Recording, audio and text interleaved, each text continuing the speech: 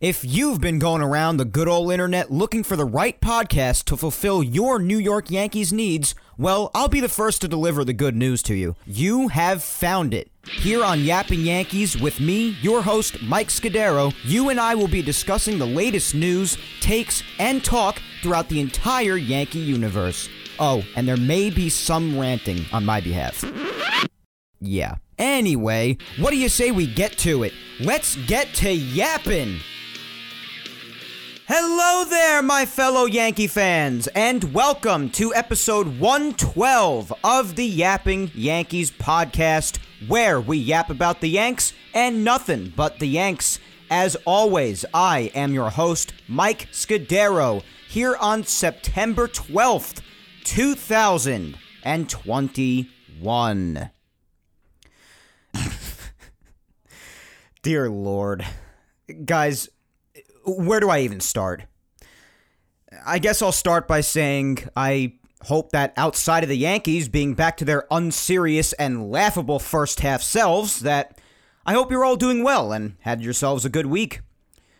There were some good things to still happen this past week, like Derek Jeter, for instance. Best part of the week, if you ask me. My favorite Yankee, my favorite baseball player, and my favorite overall athlete of all time was finally inducted into the Baseball Hall of Fame. And as I said last week, I could not wait for it. And it was, in fact, just as amazing as I knew it would be. Derek's speech, like his career, was fantastic, and it was just amazing. It was amazing to see one of my heroes get inducted into the Major League Baseball Hall of Fame. He'll always be my favorite. Derek Jeter will always be number one in my book. A role model, a true winner and champion, things that this Yankee team can learn a great deal about at times, and a legend in every way. And yes, it did choke me up a bit at times, because I just couldn't believe that after watching Jeter, my hero, play for years throughout my first few years of being a Yankee fan years ago, that so much time has gone by and he's now in the Hall of Fame. Just how fast the years go by, man. So congratulations to my personal favorite of all time, role model, baseball player, Yankee, athlete overall, our captain, Derek Jeter, on his more than deserved Hall of Fame induction, and Larry Walker, Tim Simmons, and Marvin Miller as well, who were also inducted alongside Derek. And Lord knows that they all waited long enough since last year when this was originally supposed to happen, that's for sure. So congratulations to all of them, especially our captain, our beloved captain, Derek Jeter. And the other good thing, amongst a tragic day otherwise, of course, as expected, was a beautiful 9/11 ceremony at Citi Field last night. 20 years since that horrific day in 2001. 20 years. It's truly unbelievable. I don't even have any words for it. How it's 20 years, I can't come to terms with that. It never gets easier, and it never will. And despite it having been only a few months away from my 5th birthday, I was very young when it happened, just every year, the sadness, the anger, it all boils back up to the surface without fail. Every year. And I may not have been quite old enough to understand what was going on at the time, but I do still remember seeing that smoke on the television. And that was etched into my memory forever, even as a little kid who was only just a couple of months off from being 5 years old. And of course, as you grow older, and you learn more about it, you obviously come to terms with what happened. And given the fact that I was still alive, even if I wasn't necessarily old enough to truly grasp, to truly come to terms with what was going on, having been alive and then learning about it later with that memory etched into your mind, it has such an effect on you still. And like I said, every single year, especially on a big anniversary like last night, the 20th anniversary, all of those emotions, they all come back every year. And they always will, no matter how much time passes and how many years go by. Those emotions will always return, as we never forget what happened. We shouldn't forget, we can't forget, and we will not forget. And God bless all of those who perished, whether it be in the towers or in the surrounding area in downtown Manhattan in general or otherwise, the Pentagon, the plane that crashed in Pennsylvania. God bless them and their families, the first responders, firefighters, police officers, medical staffs and paramedics, and so on.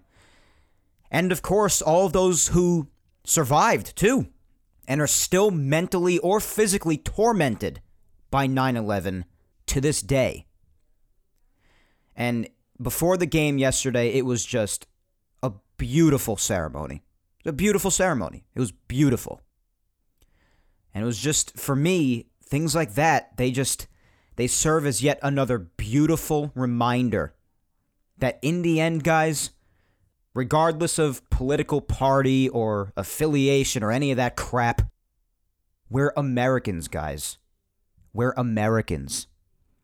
Let's act like that towards one another, especially on days like yesterday. Let's not forget that, guys. And let's not ever forget about those who tragically lost their lives, all the first responders and emergency staffs, and all of those still affected by that day to this day and will always be until the day they die. Let's not ever forget about all of those people. God bless them, and God bless America. But otherwise, my friends, as you well know, other than those things, especially prior to last night's game throughout these last couple of weeks, when it comes to the feast or famine, bipolar, unserious, gutless, embarrassing, first half-esque Yankees team that seems to be redoing all of their bad habits, like laughable defense, double plays, lack of scoring, blowing big leads, just to name a couple of things. Just like it was last week, this past week, they continued to be an utter nightmare in every single way. And I'm going to be doing plenty of ranting and recap, guys, so don't worry about that. I'll be talking all about this often flatlined, inconsistent Yankee team who, throughout this season, in case you need an example of inconsistency, as if you haven't already seen it with your own eyes, started at 5-10, followed by 23-9, followed by 5-13, followed by 7-2, then 1-7, then 35-11, and now, since the 13-game winning streak, 3-11, losing 7 in a row before finally deciding to win a game last night. But how they've done since that winning streak has virtually undone everything good the 13-game winning streak did. And I'll talk all about how they've once again just looked like the Titanic these last couple of weeks. Sinking hard and sinking fast. Continuing to find new ways to lose. Whether it be the offense, whether it be the defense, whether it be the starting pitching, whether it be the bullpen, or maybe even a combination of some of those.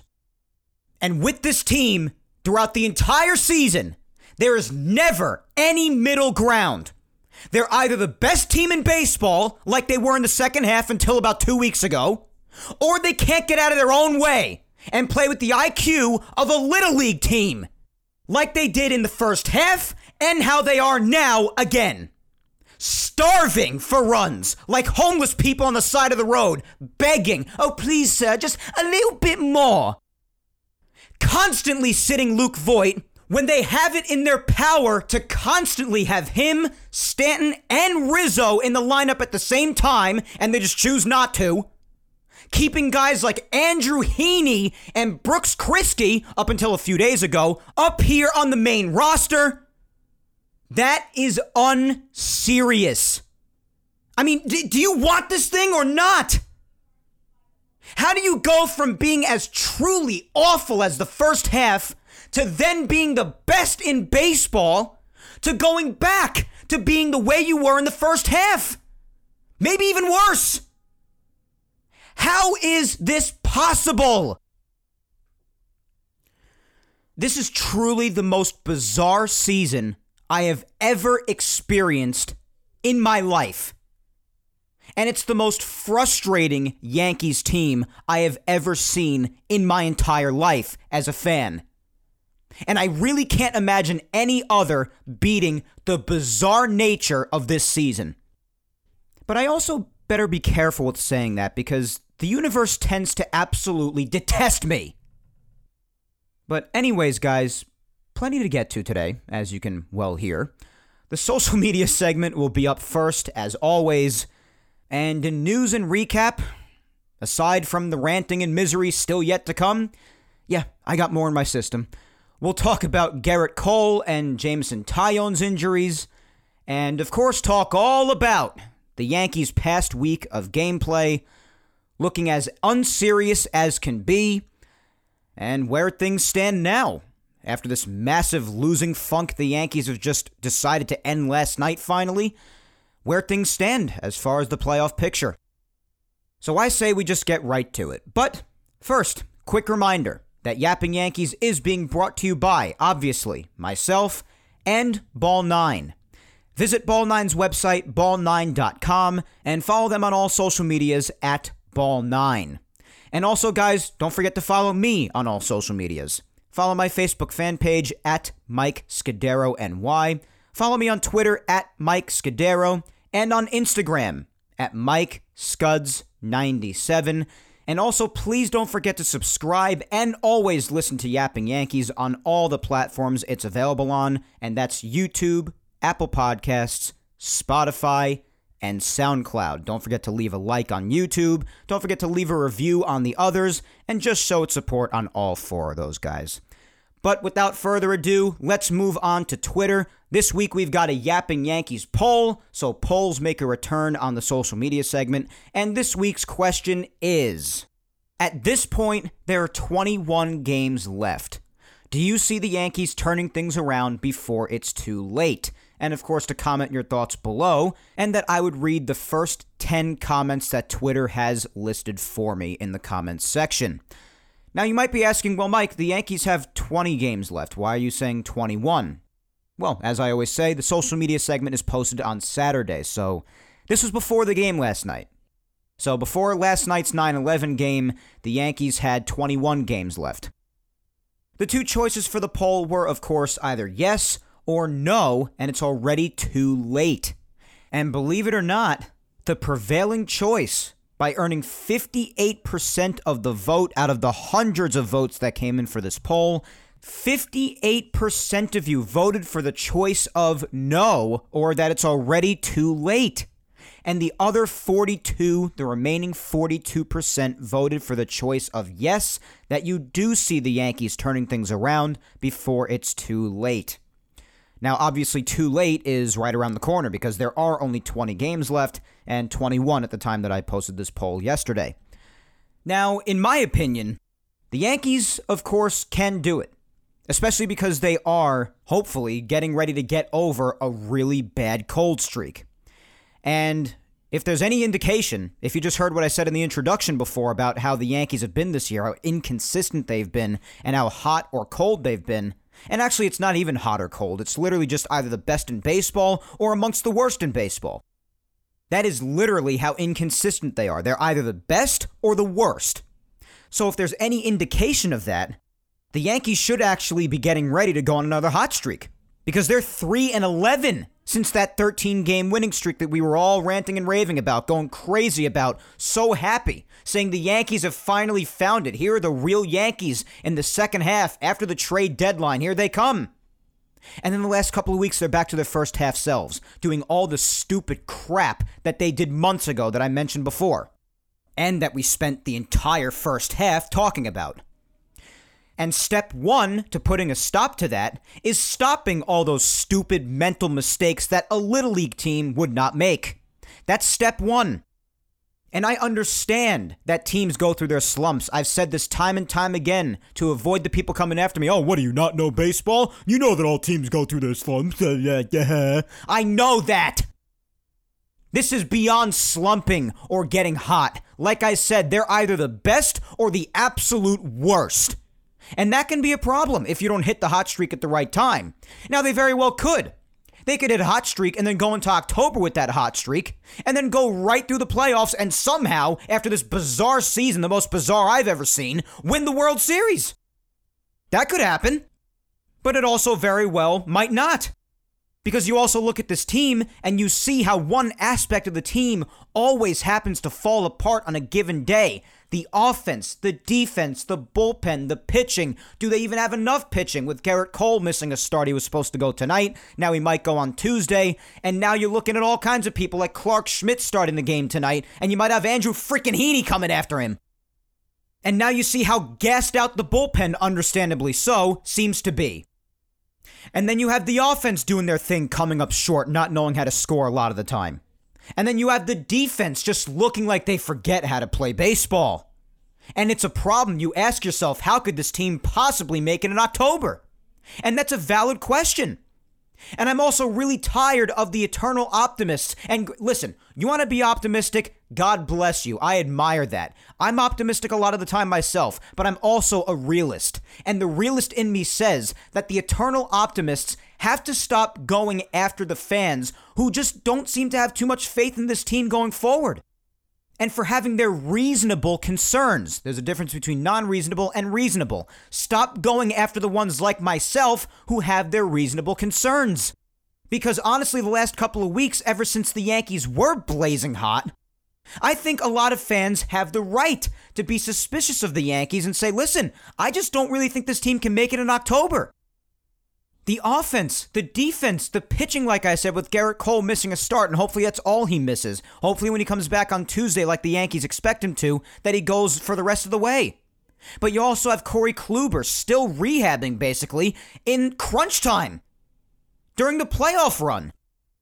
You have Jameson Taillon hurt now. Hopefully he doesn't miss too much time. The Yankees seem optimistic about that. But it's still a partial tear in his ankle, which we'll talk more about later. And you have the rest of the rotation. Nestor's good, and Monty's been good. But then you also have starts like his latest one in Citi Field, where he just throws too many pitches, and then sometimes he just implodes. So you got the starting pitching concerns right now, and then of course with how gassed the bullpen looks. These are reasonable concerns, along with the fact of just how inconsistent the Yankees are. So I've seen fans going after others saying, oh, you're not a real fan if you don't believe in the team. It's not that they're not real fans. They have their reasonable concerns. And the way the Yankees have played at times, like they did with the first half and like they have the last couple of weeks, I think those concerns and criticisms are plenty warranted. Now, me personally, I don't put it past the Yankees to be able to hit a hot streak in these last 3 weeks. It's possible. Especially after a nice win like last night, you keep that going in the final game of the Subway Series tonight, then you face the Twins, and then the Orioles, the Indians, the Rangers after that. It's a favorable schedule. But then you also look at another fact with the Yankees, and that's a fact that they don't always take care of the bad teams, especially the Orioles. That was a major topic on last week's Yapping Yankees, how they don't take care of the Orioles like the rest of the AL East does, and how big of a difference it's actually made in the division. So nothing's a guarantee. They have to go out there and take care of business. So they could do it, and like I said, step one is eliminating those boneheaded mental mistakes. Like the abysmal fielding, for instance, just the defense at times. And I'll mention some of those examples and recap later, like Gary in this series, in the Subway Series, in Game 1. And even Gleyber Torres still some days. I mean, it's concerning. So that's step one. Get all those out of your system. And you've also got to take care of the bad teams ahead, like I just said. It's got to happen. You can't be losing games like that, not during a playoff run, if you expect to grab a playoff spot. And when the playoffs come in, you got to keep that going if you plan on going on a hot streak in these last 3 weeks. You cannot go on this cold streak like the Yankees have done so many times this year in October. You'll get eliminated in 5 seconds. So they very well could do it, and I definitely don't eliminate that possibility. But I definitely have my concerns in saying that I'm not sure if they could pull it off, especially if they just don't stop those mental mistakes and don't take care of these bad teams they have on this favorable schedule up until their next day off. But I also definitely don't say it's too late. Because right now, literally anything could happen. The wild card race is packed so tight between the Red Sox, the Blue Jays, and Yankees, who are in a dead tie for the second wild card, only a game back of Boston for the first wild card. And then right behind the Blue Jays and the Yankees coming into tonight's game, you also have the Mariners and the A's right behind them. So literally anything can happen, and there are still 3 weeks worth of baseball left. So I'm not saying by any means that it's too late, because it's not. Between how tight it is and how much more baseball there is to be played, even though the end of it's going to be here before we know it, still so much could happen with this wild card race before the end. So because of that fact, I guess I still lean in the I'm unsure territory. But I'm not ruling out the Yankees can't hit another hot streak.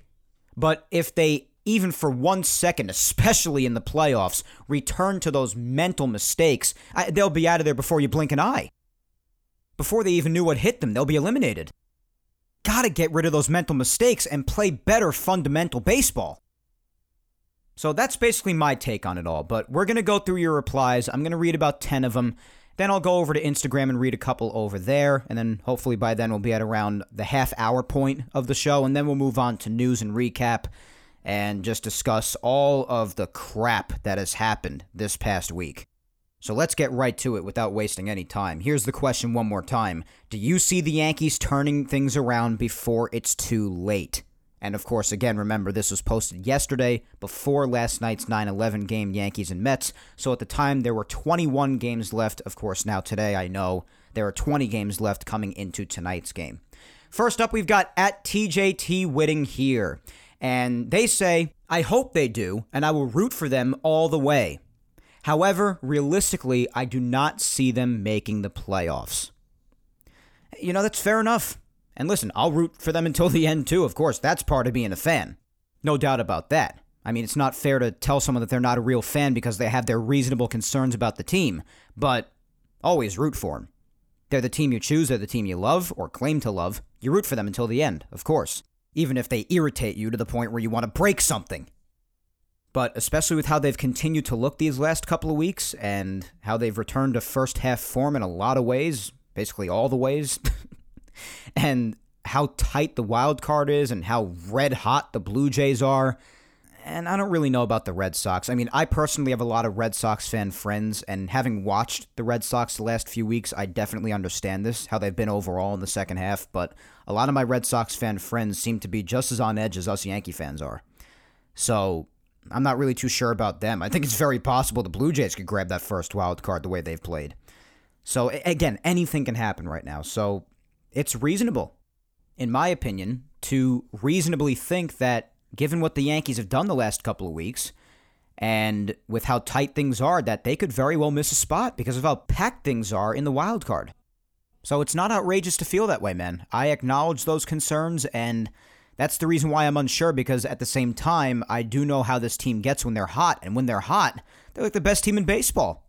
Up until a couple of weeks ago, when that 13-game winning streak ended, in the second half, they were the best team in baseball. And that's what I'm saying. They're either the best or literally the worst. And that's why it's so frustrating and bizarre to watch them. So I hear you, man. I hear you. Let's continue on. Up next, we have at Laura_Icemont. And Laura says, despite their recent cold streak, they still have a chance of turning things around based on their schedule. So I'm being optimistic, and I voted yes. I hope that they can, but I'm also prepared in case they don't make the playoffs. Yeah, as you basically heard before, Laura, that is exactly how I feel. They can definitely turn things around, especially because of their tendency to get really hot at times too. And like I said, when they get hot, they're the best around. And their schedule is favorable, as I also mentioned, but they got to take care of business. They can't play down to the competition. They've got to take care of the Orioles. They got to take care of the Indians. They got to take care of the Rangers, and they have to take care of the Twins in that makeup game tomorrow. They have to. If they lose too many of those games, they will be done. If they lose too many. And they could very well use those last 9 or so games on the schedule, all against AL East opponents, the Blue Jays, the Red Sox, and the Rays, to their favor if they play those very well. But a massive part of it is taking advantage of the favorable schedule to come too. You have to do it. There's just too much on the line, especially with how tightly packed the wild card is.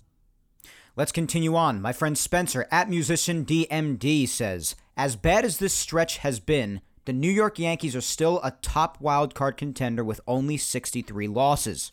The upcoming competition, the Rangers, Indians, and Baltimore, is an advantage for the Yankees. Tampa Bay will have clinched by the time they play them and will likely rest their top players in that last series. It's a matter of the Yankees executing. Yeah, that is what it's all about. And basically multiple teams are top wildcard teams because you have the Red Sox with the first one, only a game above the Yankees and Toronto, who are tied for the second. And then right behind them, you have the Mariners and the A's. And by the way, given those wildcard standings, do not even try to tell me that the AL East is not the best division in baseball, because it is. Just want to put that out there too. But you're right. They do have a favorable schedule, and by the end, those are big games at the end. Between the Red Sox, the Blue Jays, the Rays, and if the Yankees take advantage of those could be big too, but with those bad teams, the Yankees have got to get that done too. They've got to execute. They got to get it done. No excuses in this vital time of a playoff push. Next is at DanB6237, and Dan says, I feel like even if they do make it into the playoffs, their bullpen will be so depleted that they won't go anywhere. Yeah, that was a concern I mentioned before, man. The bullpen is one of those concerns because they just look gassed. And understandably so. Because between starters like Kluber, who are basically still rehabbing right now during a playoff run, and then you have nights like Montgomery start in the first game of the Subway Series where he doesn't go deep at all into the game, and then they have to eat all those innings. And then, of course, when the offense doesn't do anything, they might extend a game into extras, and then you have to use even more arms. All of these instances, and of course also the lack of days off, that gasses out the bullpen. And it couldn't come at a worse time right now during a playoff race. So you're absolutely right, man. That is a valid concern, that the bullpen could very well be even more depleted come the playoffs. And that would be a big problem for the Yankees, a big problem. And you're really seeing now, just like I said we would, how lethal it was to lose the best reliever out there in Jonathan Loáisiga. Because look how much of a rough time they're having without him while they're depleted. And while someone like Chapman is struggling, while someone like Britton has struggled when he's pitched or otherwise just hasn't been there because he's not healthy. While someone like Chad Green is too busy giving up some of the most crucial home runs throughout the whole year. And then you also have someone out there like Andrew Heaney occupying space. So, yeah, dude, I totally get it. It's a reasonable concern for sure. Next up, we have at MountainGal456, my very dear friend Tina. And Tina says, if they could win all those games in a row that they recently won, it's possible. So yes, they can. And yeah, like I said, Tina, I don't rule that out. It could happen again, especially since they've been on such a cold streak that usually right after that happens, they end up going blazing hot again. And if they do hit that at the right time and carry that through the playoffs, I mean, who the hell knows?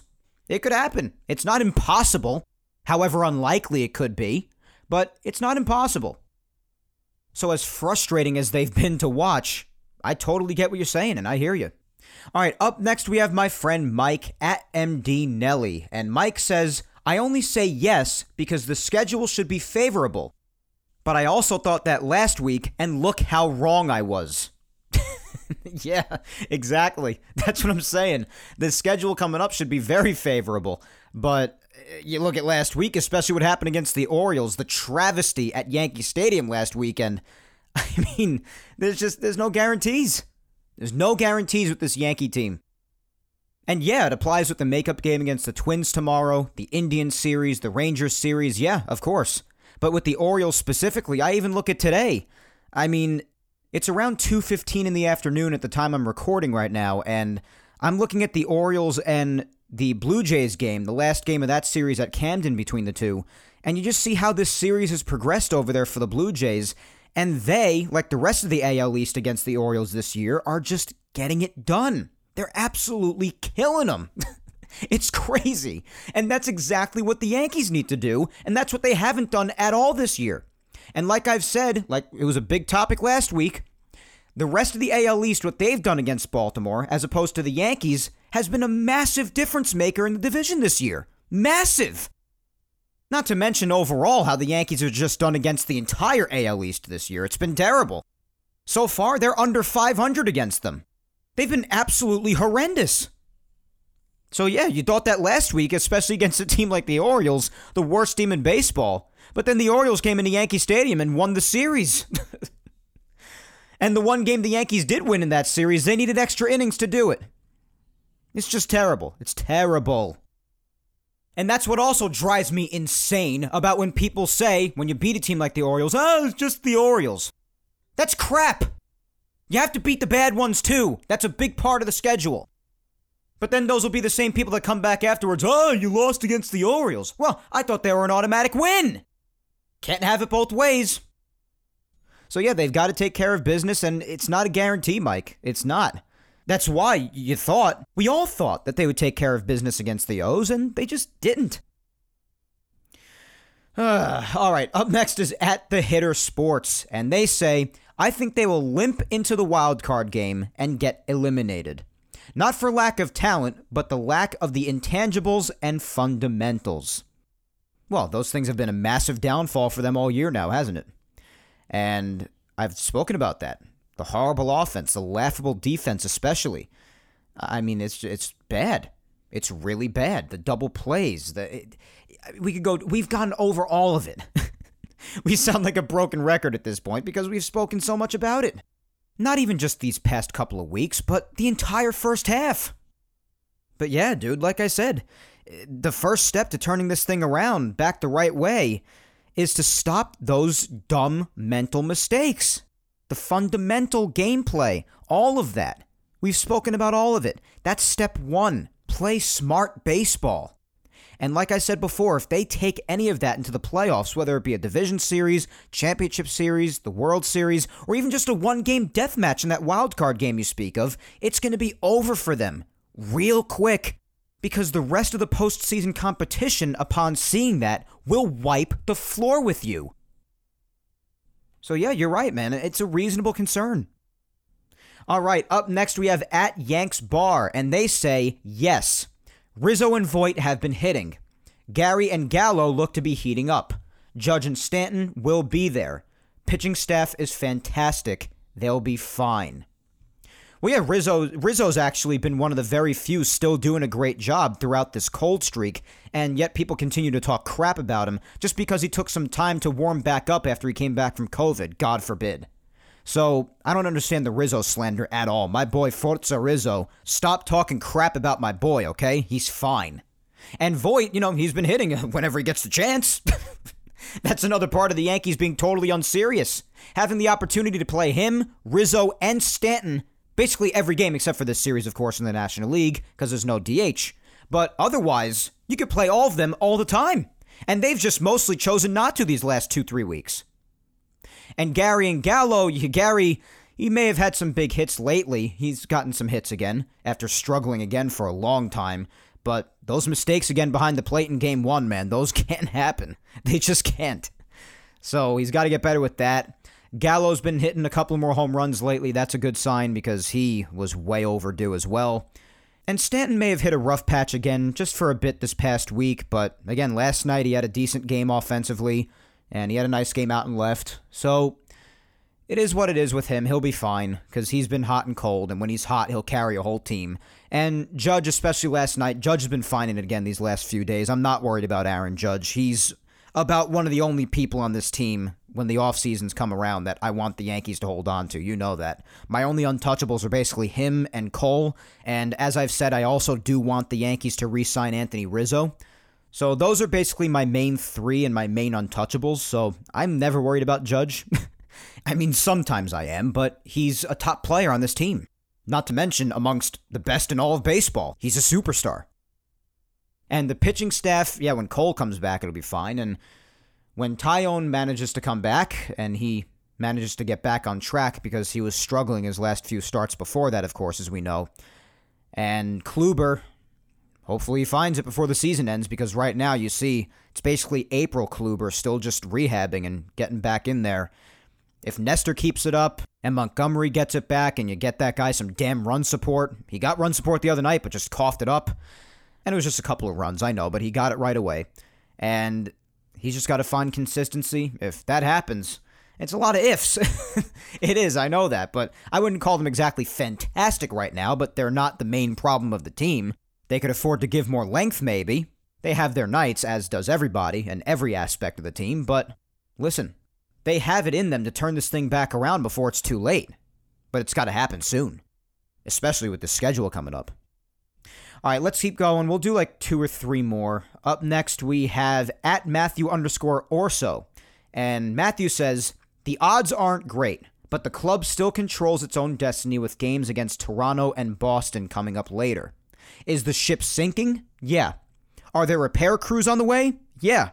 Will they make it in time? To be determined. Yeah, I basically agree. I've been calling the Yankees this last week, and you heard it again in the introduction, but I've been calling them the Titanic, sinking hard and fast. And I thought that first game against the Mets a couple of nights ago was when the ship cracks. And if they don't fix it soon, the rest of it will just be the final process of the sinking. I'm not sure how many of you have seen a sinking sequence of the Titanic, but the front of it goes under the water, it goes up in the air, of course, the back of it goes up in the air, and then eventually the ship cracks, and the back of the ship is basically left all alone, goes straight up in the air, and then sinks straight down. So, more or less, that's the sinking process. And that's what I've been calling them, basically, step by step, this last week or two. And they've got to get it together, because this is not the time for it to be happening. But they've got to do it soon, and they've got to do it to the point where they can make it in time. So, I hear you, man, and those games are really important. Both the bad part of the schedule, the Yankees should definitely rack up a lot of wins with, and especially those final series. Toronto, Boston, Tampa, even though you're not catching up to Tampa, but you're going to have to win those games too if the wild card comes down in those last few days.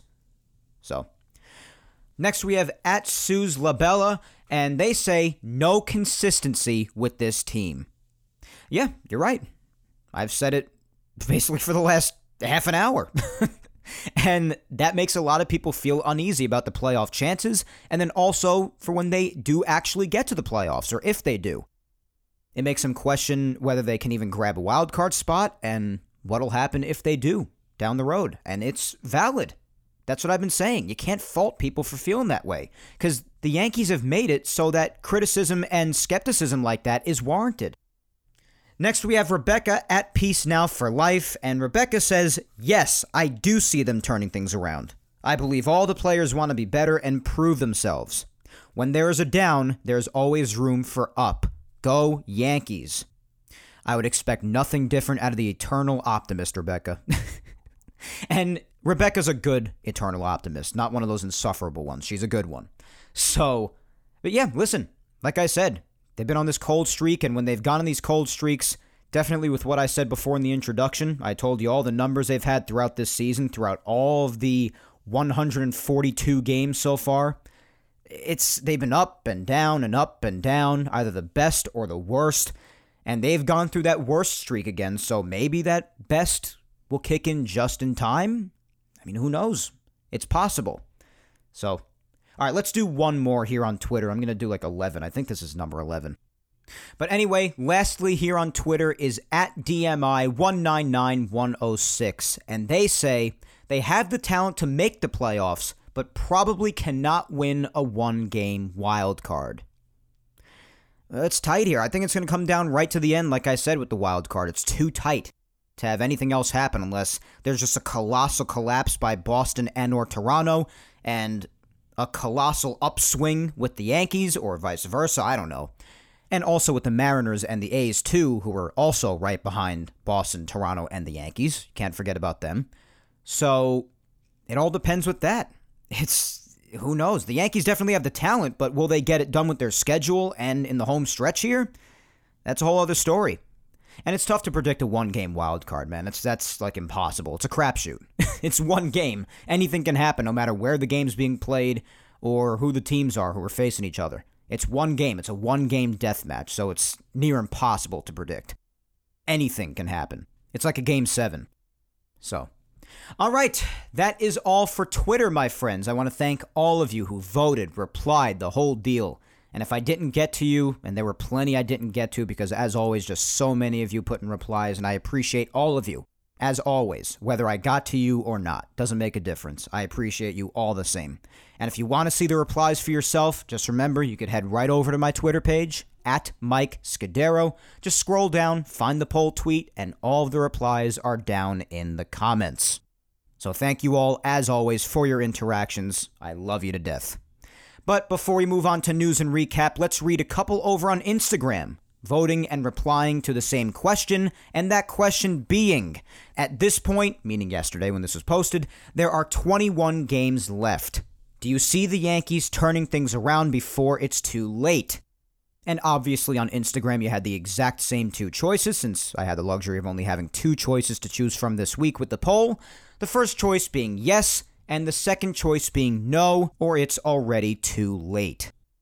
And the same choice won, as did on Twitter. The choice of no, or it's already too late, earned 65% of the vote out of all of you who voted on Instagram, and the remaining 35% voted yes, that they could turn it around before it's too late. So, not a lot of optimism with this poll this week after the way the Yankees have done these last couple of weeks. Let's read a few replies on Instagram. First up, we have official52011, and they say it's too late. See, I can't agree with that. Not with how tight things are and with 3 weeks still to go. There's just too much that could happen and too many things that could change in those wild card standings before you say it's too late. You have Boston with the first wild card coming into today, followed by the Yankees and the Blue Jays just a game behind them, both tied for the second wild card. And then just 2 games behind them, both Oakland and Seattle.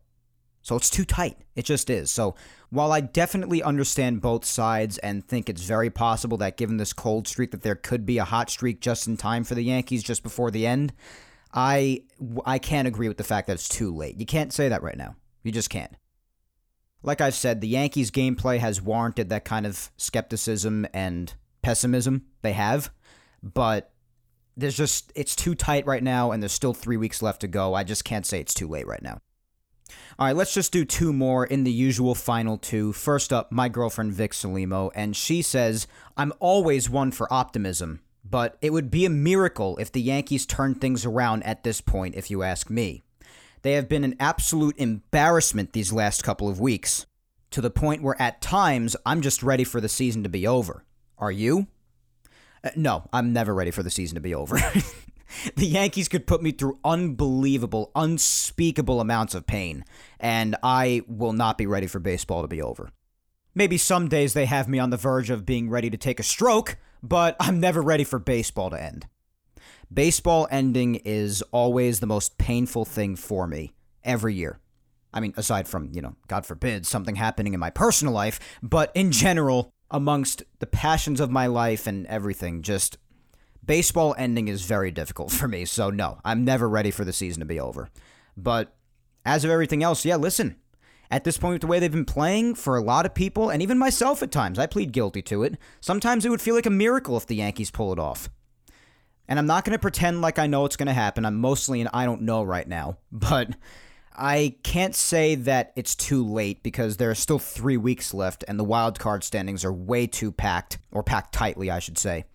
And I also can't say that they're definitely going to turn it around because there's not too much evidence of that happening the last couple of weeks. So, I don't know. We'll see what happens. But I hear you, Vic. I do. But I'm never ready for the season to end. Never. All right. And lastly is my mom, Julia Gina Scudero. And my mom says, these crazies always manage somehow, but if they don't, I hope they can clean house in the offseason. Honestly, starting with Cashman. The only ones that I don't touch are Judge and Cole. You could get rid of everyone else if you want. With their erratic game playing all year, and with what they've done these last couple of weeks especially, this team has made giving birth look easy. Come on, boys. Oh my God. Giving birth? It must not be that bad then. No, I know you're just kidding, but hey, listen. I know a lot of people how they feel about Cashman, and I've said that they should be held accountable too, the front office meaning. I've said if the Yankees don't make the playoffs, you'll probably see Aaron Boone be the fall guy and lose his job, regardless of whether it'll change much or not around here, but you'll probably see him lose his job. I'm a firm believer in the fact that no matter how any of us feel about Cashman, that he's not going anywhere because Hal Steinbrenner's just very comfortable with him running the organization. And I believe he should be held accountable for the failure too. I think everybody should, from top to bottom, from way at the top of Hal Steinbrenner all the way down to the bottom with the players who have just underachieved this year, a lot of them. So, I mean, I think everybody should be held accountable, but I don't think Cashman's going anywhere, but I understand people saying that. I do. It's been a very frustrating year, very bizarre year. The most bizarre I've ever seen, as I've said, and a lot of other people have said. I've seen people say that who have been fans for 40 plus years. So I know I'm not being ridiculous when I say that. And yeah, you're exactly the same as me with the untouchables. Judge, Cole, and then re-sign Rizzo if you want. That's about it. Everyone else, I mean, it's whatever. I've spoken about that plenty. That's another conversation for when the offseason comes around. But I hear you, Mom. But my God, giving birth? I would imagine and hope that that was much worse. But I imagine that's just part of your dark sense of humor, which I just love to death. But anyways, that is all for this week's social media segment, guys. I want to thank you all again just for the interactions, whether it be on Twitter or Instagram, or whether I got to you or not. I love you all the same, and I appreciate your interactions every week with the social media segment. Keep interacting every week, and keep on being awesome.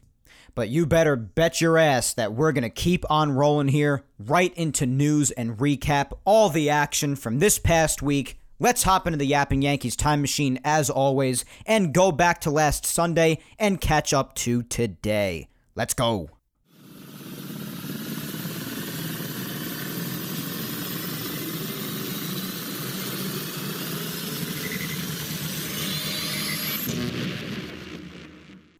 All right. Little League of Their Own reference there for you. Last Sunday, the disgraceful finish to a remarkably embarrassing and inexcusable weekend series loss to the Orioles, which, as we said last week, if a loss were to happen last Sunday, would make the Yankees just 9-7.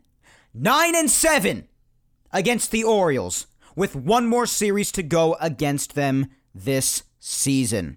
And we've spoken all about that last week, and we've spoken all about it today. The importance of how poorly the Yankees have performed against them all season long. Absolutely horrendous. Inexcusable. And of course, they lost that game last Sunday, a game that they should 100% have won. They lost 8-7.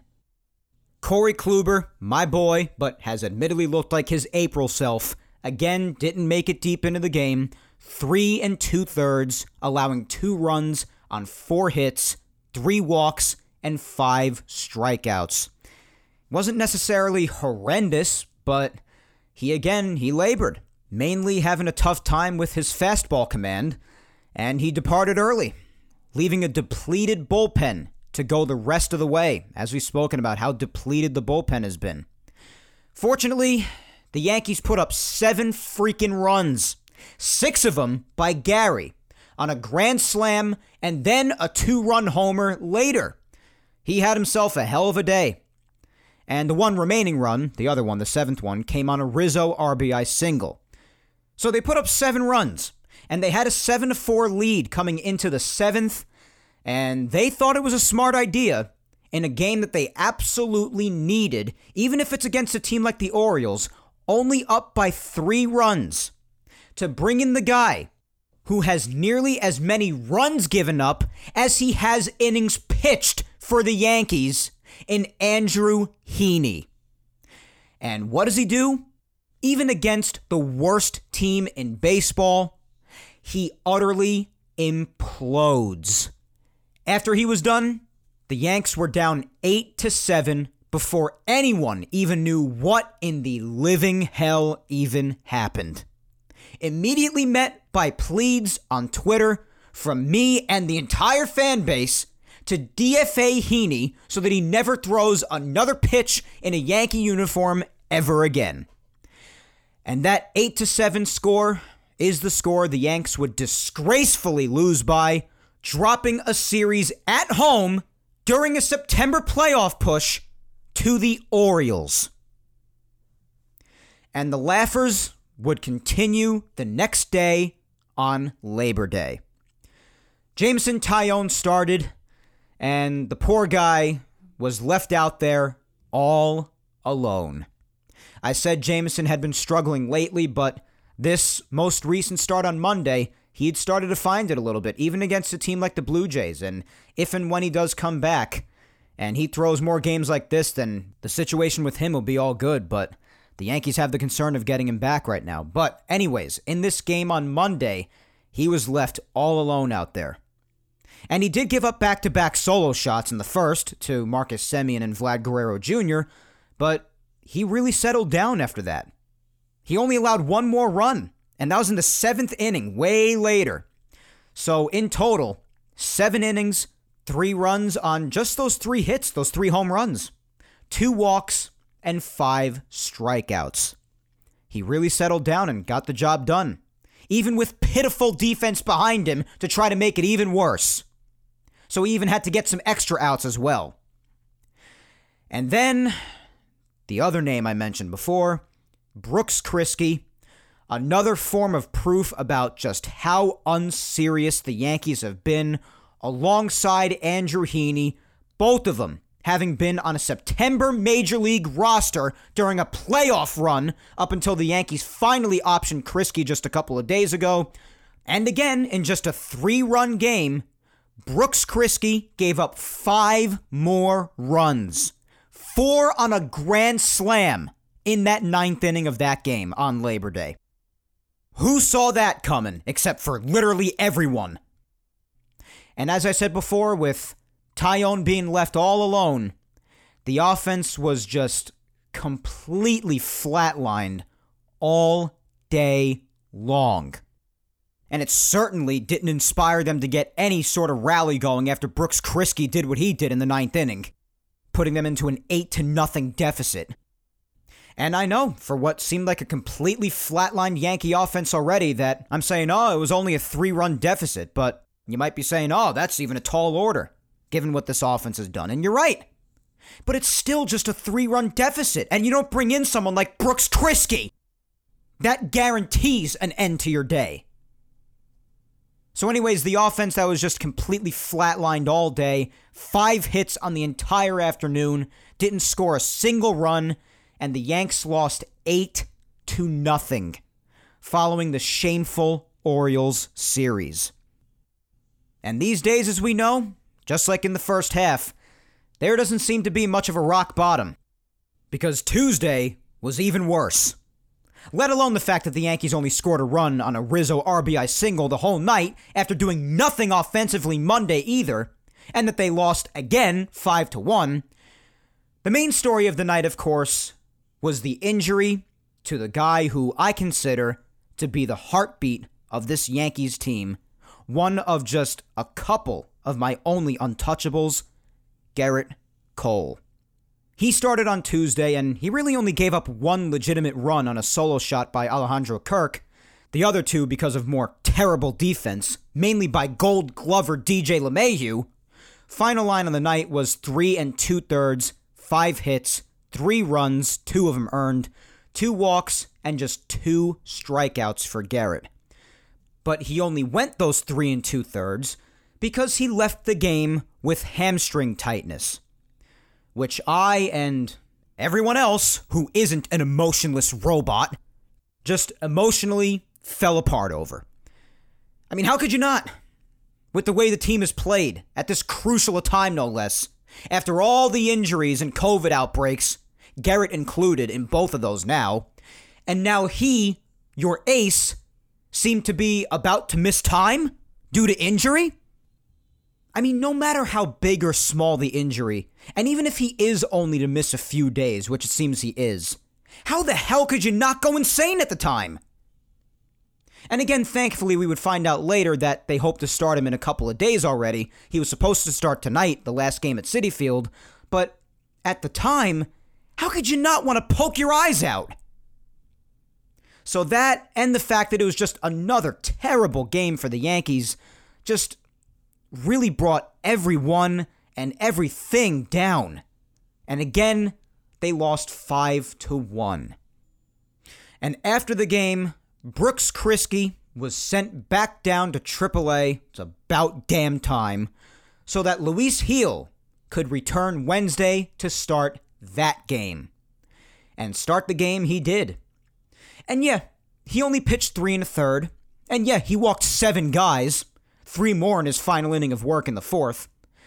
But honestly, guys, not only did he get squeezed on what could have been an important strike 3 call on that walk to Lamb in the 4th, and mind you, that pitch was a strike, he still struck out 6 guys, and he showed heart.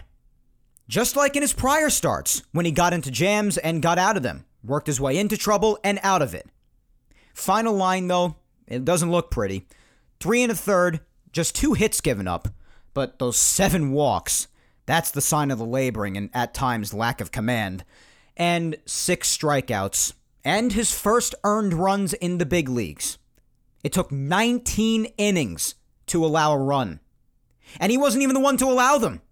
Litke came in after him and inherited his jam, threw a wild pitch to allow the first run to score, and the next 2 scored on a 2-run single. So just a brilliant job by Litke. Really clutch stuff. So unfortunately, all 3 of those runs were charged to Gil. But again, while those walks do emphasize that he does still need some work on his command, there's no doubt about that. His stuff, though, is still electric. And his ability to work into and out of jams, it just continues to show me how much heart the kid has. And I admire that in a young arm. As far as the bats go, they seemed as dead as ever, yet again.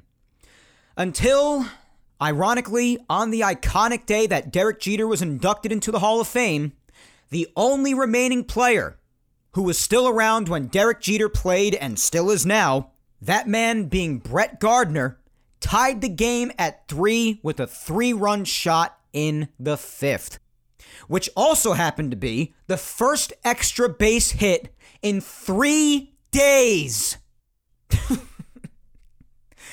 But then, while Clay Holmes, after a bad Velasquez error, Chad Green, and Aroldis Chapman, who I gotta be honest with you at this point, I'm just done with, each gave up a run, the offense, in the most gutless of fashion, again, flatlined.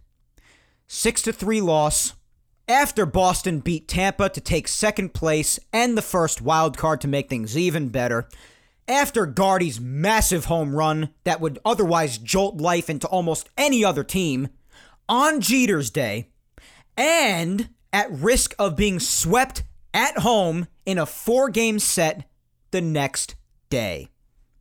Like I've been saying, just telling the truth and putting it bluntly, just pathetic and gutless. And Thursday would bring more glorious news. And I say that, of course, with the utmost amount of sarcasm. But Jameson Taillon was placed on the 10-day IL, retroactive to the 7th, with a partially torn tendon in his ankle, as I spoke about a little bit before. And that he was in a walking boot. After days of nothingness since his last start, no inclination of there being anything wrong, out of nowhere, IL stint, and he's in a damn walking boot for a few days. Just terrific. So hopefully he gets better as soon as possible and he can get some starts in before the season ends, of course. And the Yanks seem to be optimistic that this could be a quicker thing, but Nonetheless, gut punch number 37,000 this year. And to replace his roster spot, just temporarily at the time, Sal Romano, who was previously DFA'd, was selected to the roster, and Jonathan Davis was also DFA'd and has since been outrighted to AAA. And, yeah, I'm not done. Boone also gave an update on Zach Britton, that he had the surgery on his elbow Wednesday, and not just the bone chip removal, but Tommy John surgery as well. Never said anything about that prior, but hey, that's just another day in Yankee land, right? You're given a piece of information, and then at the last minute, something else is added, either at the last minute or after the fact. So since Tommy John also happened, he's out until at least the end of next year.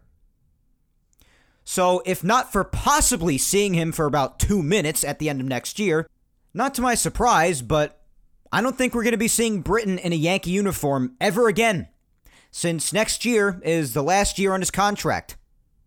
$14 million for his contract next year, out the window. So that's that. And the game on Thursday made no one feel any better. Because outside of a Rizzo game-tying 2-run homer at the time, in very similar fashion to Wednesday's game, the gutless, putrid, first-half-esque team rolled over and flatlined again in this 6-4 loss, getting swept in a 4-game set at home to the Blue Jays. Cortez started the game, gave up a leadoff homer to Bichette, settled down, and then gave up a homer to Grichuk later. But overall, he did very well, throwing 6 innings of 2-run ball. And he was really frustrated with himself after giving up that second home run because, well, the offense was dead. So he probably figured that giving up 2 runs was a death blow. And I felt bad for him because he did still throw a good game. He really did.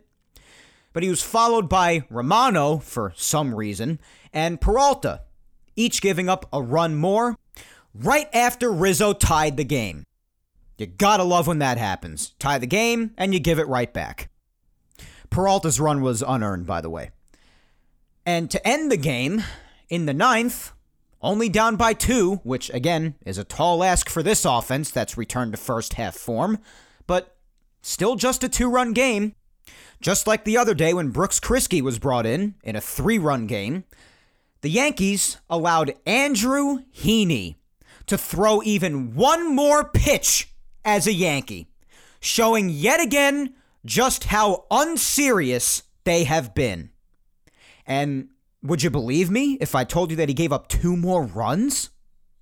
You would? I wonder why. Oh, because he's probably one of the worst relievers the Yankees have literally ever had for the time he's been here? Despite the Yanks having better options, like Michael King and Clark Schmidt, who are both healthy again and have thankfully since returned? Even Adam Warren, who's done a great job down in the minors? Yeah, I'd agree with that. So yeah, the Yanks lost 6-4 after Gary and Voit sat him on the bench again, by the way, Voit meaning, but solo shots by them both in the bottom of the 9th. Too bad the game was out of reach because they had to pitch Andrew Heaney.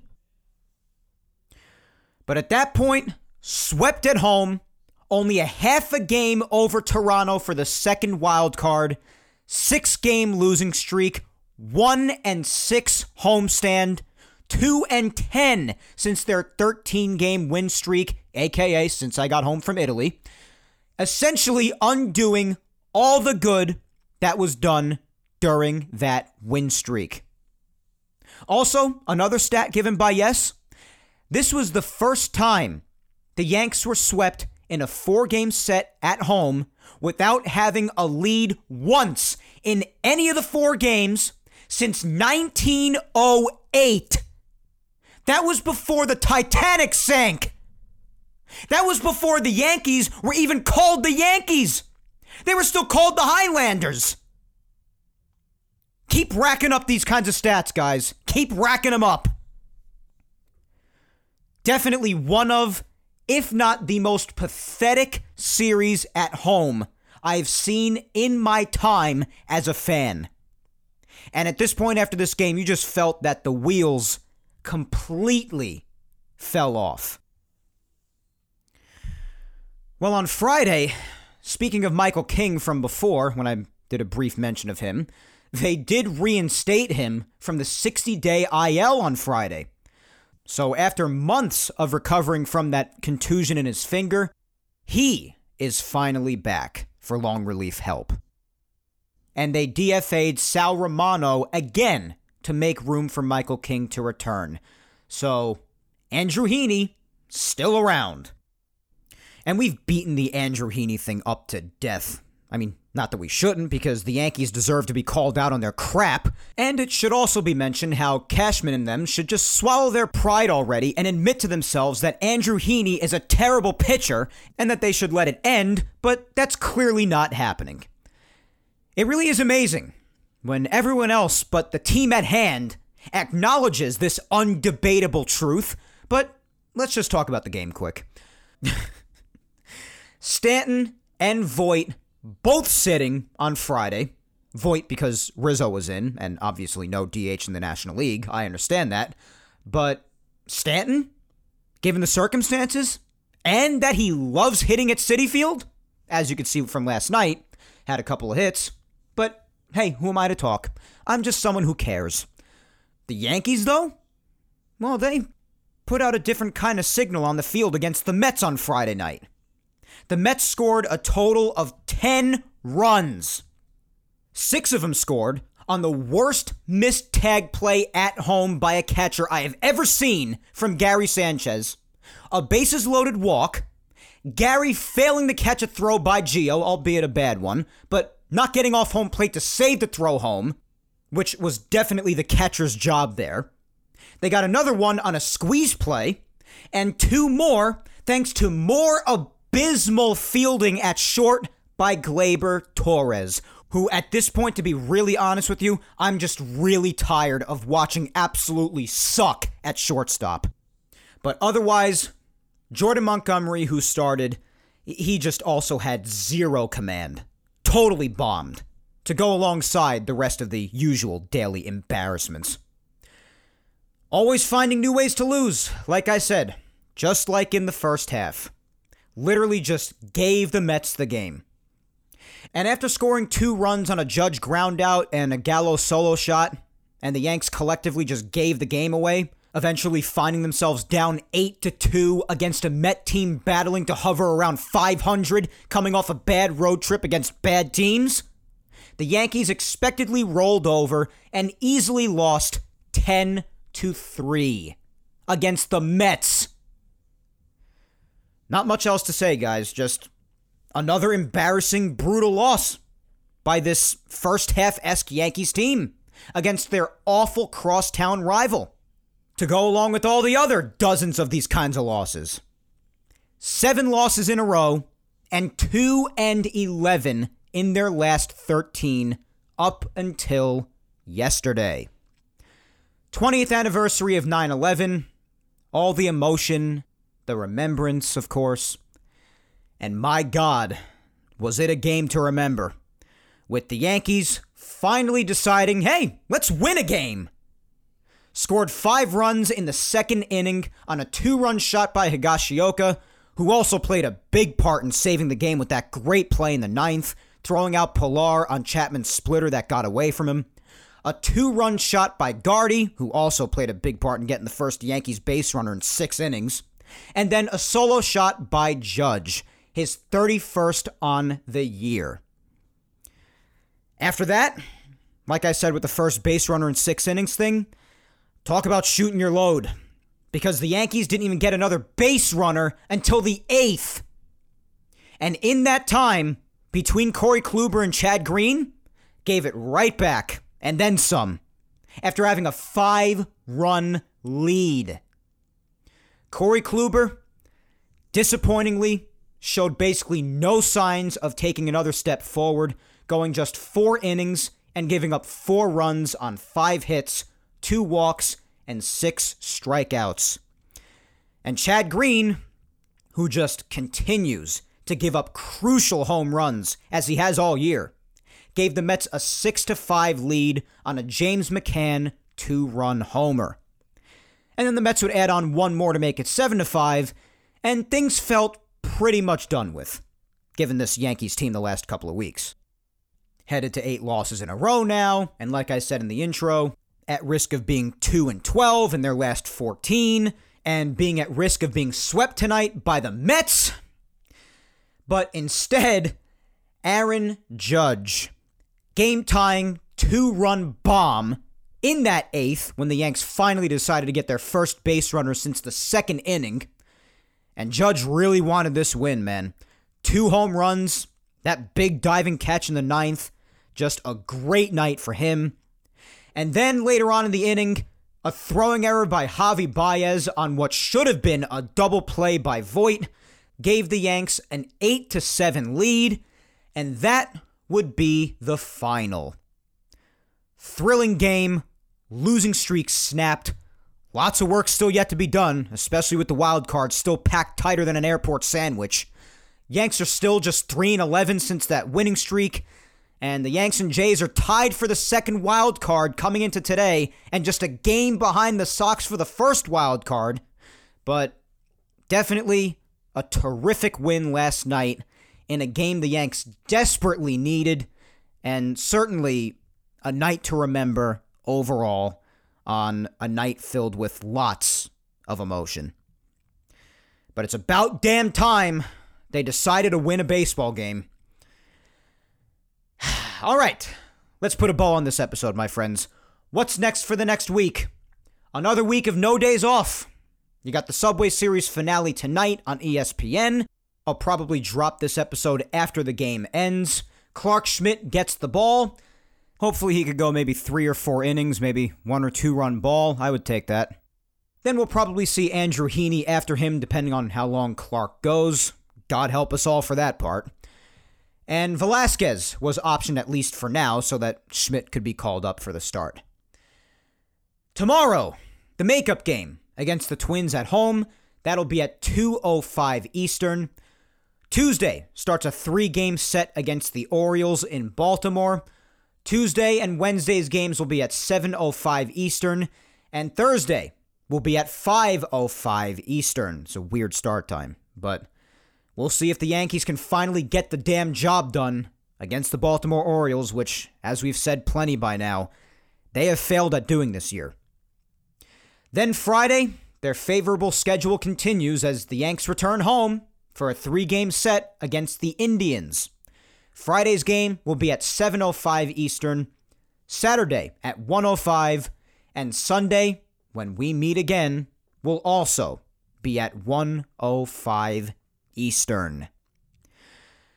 But as for now, guys, that is all for episode 112 of Yapping Yankees Today. Please remember to follow me on all socials, guys. Mike Scudero NY is my Facebook fan page. Follow me on there. Follow me on Twitter at Mike Scudero and on Instagram at Mike Scuds97. And also, guys, subscribe to the Yapping Yankees YouTube channel. Give a like down below on this video. And also show some love to Yapping Yankees on SoundCloud, Apple Podcasts, and Spotify as well. And while you're at it, if you got the time, listen to the past Yapping Yankees episodes that you might have missed. Episodes 34 up to episode 112 today are available on YouTube, and all Yapping Yankees episodes, including today's, are available on SoundCloud, Apple Podcasts, and Spotify.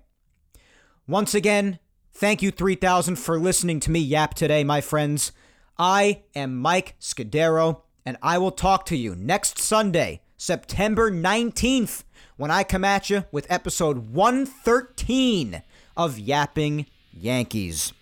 But until then, as always, hang in there, be patient, please stay safe, look out for your loved ones, and Yankees, you got the win last night. If that needed turnaround is to continue, grab this last game in the final Subway Series game tonight, take advantage of the bad schedule for the love of God, and just get it done, will you? You don't need us to tell you that. Or maybe you do, but get it done. Enjoy your week, my friends. Take care.